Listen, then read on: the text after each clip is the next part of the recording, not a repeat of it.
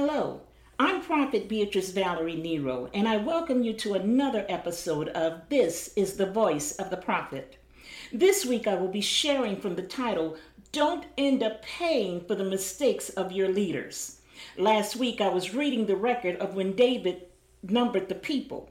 In 1 Chronicles it tells us of the time that he gave the order for a census of the fighting men to be taken. That order, as simple and perhaps even as logical as it may sound, brought about huge consequences and fallout on the people of Israel. However, at the same time, it should be realized that this devastating command did not bring any direct adverse repercussions on David or his family. It was his subjects, the citizens and the inhabitants of Israel, those whom he led, that paid the price for his decision.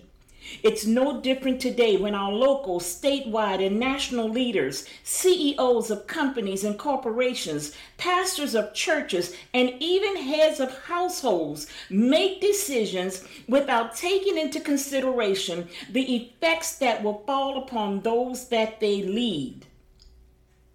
Too many make poor and sometimes rash decisions without thinking of the end results upon those that follow and trust them. Again, parents, pastors, heads of households, and various leaders are making choices where others will end up reeling from the repercussions. I'm sure we all remember the history of when the Lord told Joshua that he had too many men with him to fight the battle they were about to enter. He told Joshua that when they would win the battle, they would say they had won it by their own strength and power. Therefore, God gave him a procedure to implement in which their number would become less. The final strategy would be for those who laughed like dogs to be kept, and that number turned out to be only 300 men. God reduced their ranks through various methods from over 32,000 men down to 300. There was never supposed to be a time that the people of Israel were to depend on the number of men as their strength, as opposed to their strength in the God they served. A census of the people was not against the will of God. However, a census of the fighting men was. It was always to be understood that God was the one who fought and won the battles for Israel. Yet in 2 Samuel 24, and as repeated in 1 Chronicles 21, the account is given when David ordered that the census be taken of his army. God's anger against David was fierce. He gave the king three choices: running from his enemies, a famine on the land, or a plague. David said, "Let me fall into the hands of God, but not of man." Therefore, God sent a plague that killed 70,000 men. David repented for his sin, but one of the things that intrigues me about this chapter was the way he repented. When we read 2 Samuel 24 and 4, as well as 1 Chronicles 21 and 4, they both read almost the same. In the New International Version, they both say at that fourth verse, the king's word, however, overruled Joab and the army commanders. So they left the presence of the king to enroll the fighting men of Israel. Again, in both chapters, we see verses 17, which are also nearly the same, and they read, "When David saw the angel who was striking down the people, he said to the Lord, I have sinned. I, the shepherd, have done wrong. These are but sheep. What have they done? Let your hand fall on me and my family." David admits that what the people had done was only because of him. They followed his orders, his commands, and submitted to his rule in spite of them knowing that it was wrong. Again, there are so many in the body of Christ who listen, obey, and follow their pastors and leaders even when what they demand of the people is wrong. I once heard a preacher talk about how dumb sheep are. Not only because of the character and attitude of that preacher, but also because of the way he delivered the message he was preaching, I was highly offended. He not only referred to the followers of Christ as dumb, but he also spoke to them as being stupid and used other offensive terminology as far as their intelligence and ability to think on their own.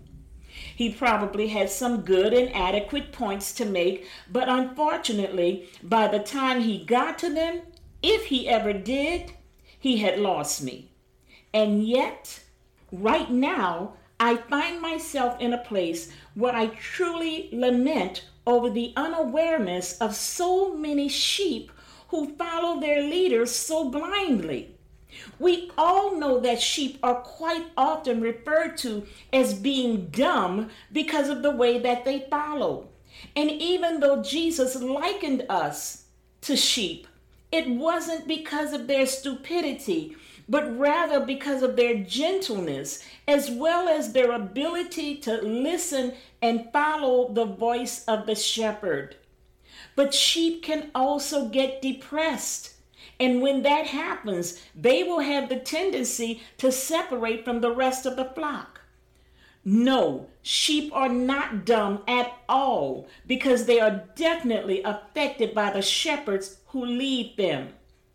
And totally unlike David, these leaders, pastors, and even heads of household never truly repent in a way that will bring restoration to those whom they have brought damage to. Again, let me bring it to the attention of us all. David sinned as the king, but repented as a shepherd.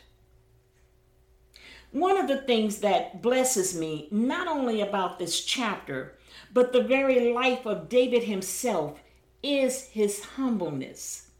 He was willing and able to admit his sin, much the same as when he had Uriah killed after getting his wife Bathsheba pregnant.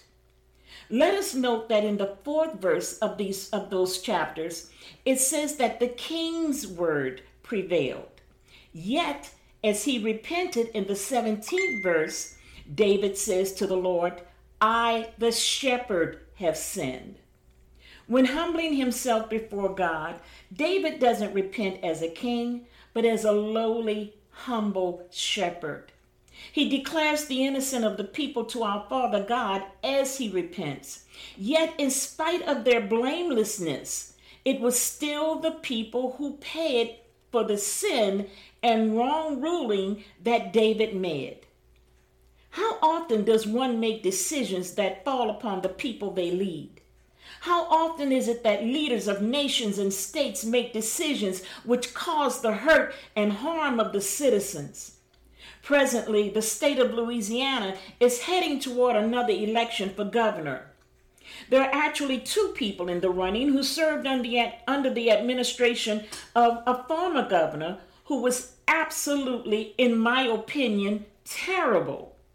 The state went from having a surplus budget to a total deficit. The poverty rate soared here in Louisiana, and considering that we're already one of the poorest states in the nation, that governor's leadership with decisions he made had a huge negative impact on its citizens. It was the citizens of Louisiana who paid the price and suffered because of the laws set in place by former Governor Bobby Jindal. It took the following governor, a Christian by the name of John Bell Edwards, another 8 years to pull Louisiana up out of the deficit she had been in during the previous administration.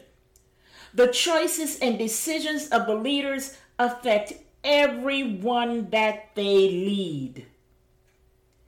But what about decisions and principles that are put forth and taught by pastors or even the heads of families that lead to the demise of their followers?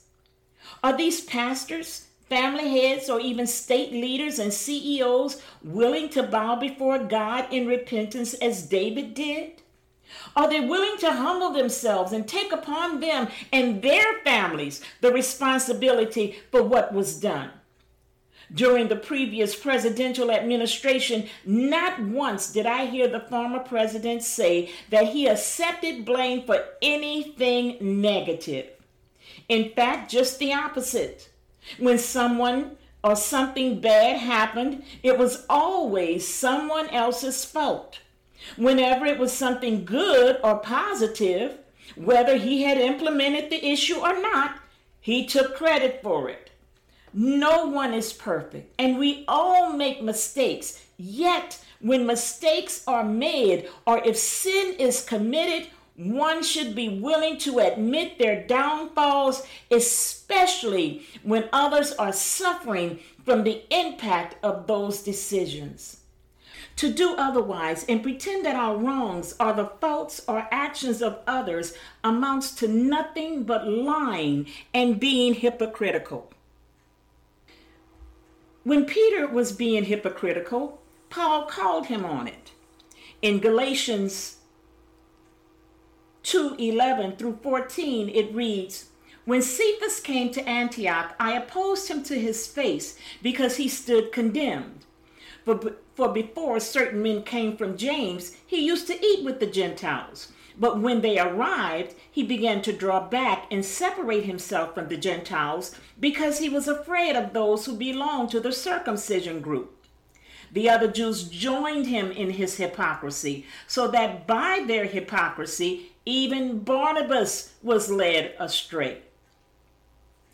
Just as the other Jews joined Peter in his hypocrisy, church members and followers are willing to join their pastors and those in leadership positions in their hypocrisy. When we see someone, especially our leaders, being wrong and hypocritical, when those wrongs and hypocrisies are hurting others, we are supposed to call them on it, rather than upholding them in it. We are supposed to allow it to be revealed as opposed to covering it up. We should make a conscious decision as to not be a part of it rather than joining them in it. Apparently, it's a lot easier to be a hypocrite as opposed to being someone with honor and integrity. One of the reasons I believe God had me to refer to the ministry that he has given me as Soaring Eagle Ministries is not, as many people think, because of Isaiah 40, when it speaks of those who renew their strength, soaring on wings of eagles. No, in actuality, it comes from Revelations 4, when it speaks of the four living creatures, of which one is an eagle. The thing about these creatures is that they were all covered with eyes, even under its wings, which means it had the ability to see everywhere and, when necessary, even itself. Let me say right now that sometimes it's not so easy when you have to look at yourself to see who we truly are. But nonetheless, when it's called for, that's what prophets must do. So does that mean that if you're not a prophet, you won't be held accountable? Let me share something that I've learned recently. I learned that the pupils in a sheep's eyes are rectangular, unlike humans whose pupils are round. This allows them to have a field of vision from 270 to 320 degrees. That means that they can see everything around them except for what's directly behind them without turning their heads.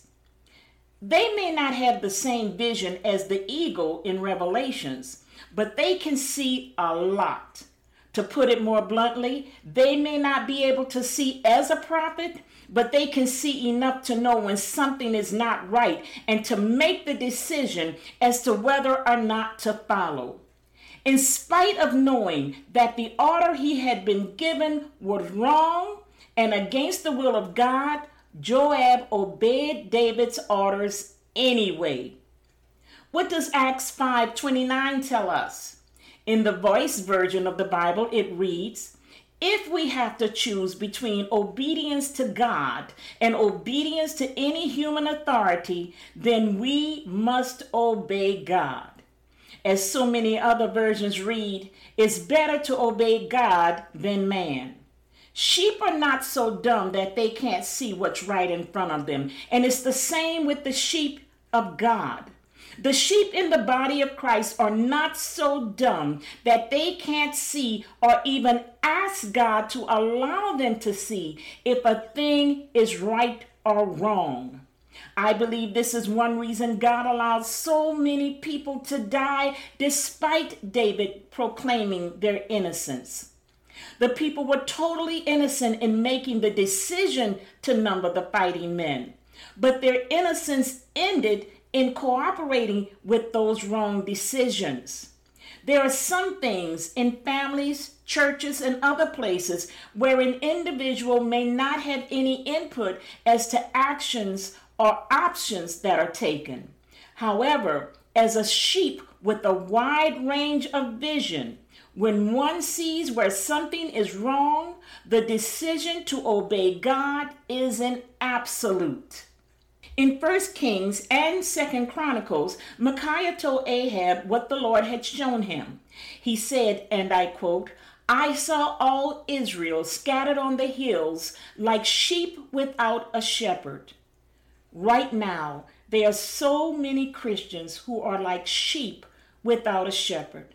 There are so many who are totally scattered, alone, no longer attending services because of decisions, choices, and decrees pastors and leaders of their former churches have made. These leaders and pastors made choices, poor choices, not only during the pandemic, but during the time of racial divide that caused so many to become scattered. There were people who left their churches never to return, not just to their former church, but to any Christian service. Some have made the choice to reject Christianity altogether. I know you've heard me say this before, but I believe God is having me to repeat it for a reason. The pastors, leaders, and shepherds of God's sheep allowed their pride to cause them to do and say things that God never ordained. And even after seeing the effects of their mistakes and poor choices, these pastors and leaders still have not repented. There is so much that I believe our Father wants me to share with you concerning this message.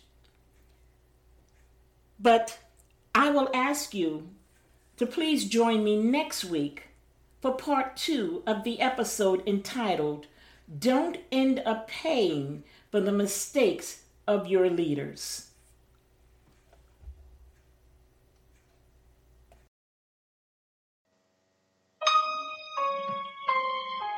Thank you so much for listening to this week's episode of This is the Voice of the Prophet.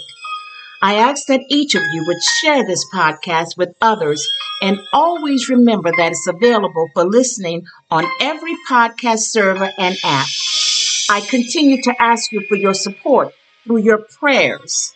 You can contact me through my email at ameeteagle@charter.net. That's AMITEEAGLE@charter.net, and through the Facebook post or Facebook Messenger. Thank you again for your prayers and support, and may God bless each and every one of you.